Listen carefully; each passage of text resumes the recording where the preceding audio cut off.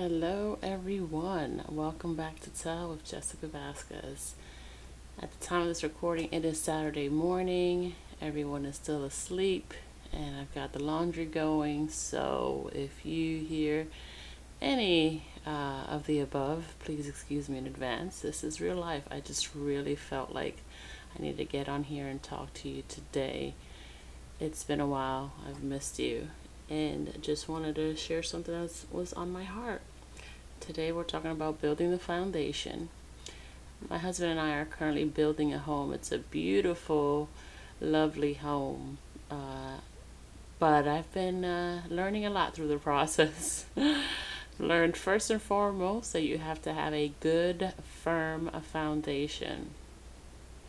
And this is us going through the process of building a home for the very first time.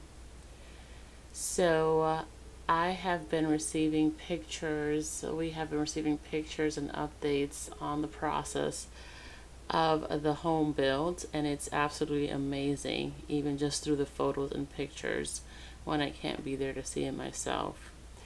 Seeing the weekly progress of the pictures remind me of the slow and steady yet grand, great work that God does in us as individuals. So the very first thing that had to happen was the actual lot had to be identified. We had to choose which lot we wanted as a family. That was the first thing, identification. Then the land had to be prepared. Again, comparing this to the great work, great and steady work that sometimes God can do in us as individuals. So once we choose the lot as a family, it's identified, then the land is prepared, as I was saying.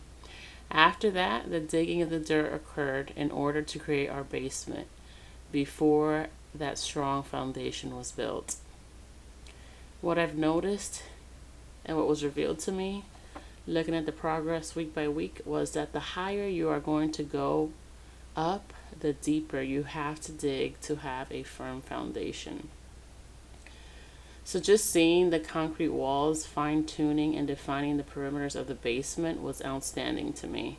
So just to paint the picture, we identified the land had to be prepared, then we saw where they had dug out the big hole for the foundation, then we have a basement in the new home, so we were able to see the concrete walls inside that huge hole that was dug up from the land, and it was amazing to me that there was nothing there before, but now we have a surface down there with concrete walls underneath the regular land level.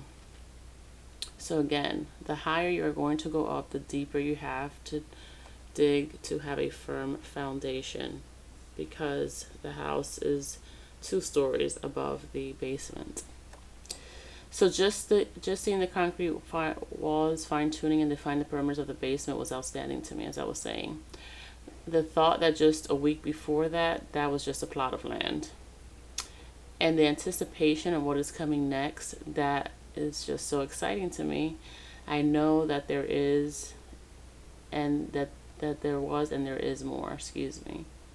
So just want to encourage you on today, if you're going through a rough time, a tough time, or you feel like something that you're wanting or desiring is not coming along as fast as you'd like it to, just know that it's going to be beautiful in the end. And just a reminder that God works everything out for your good and His glory. We may not see it right now because we are in the moment.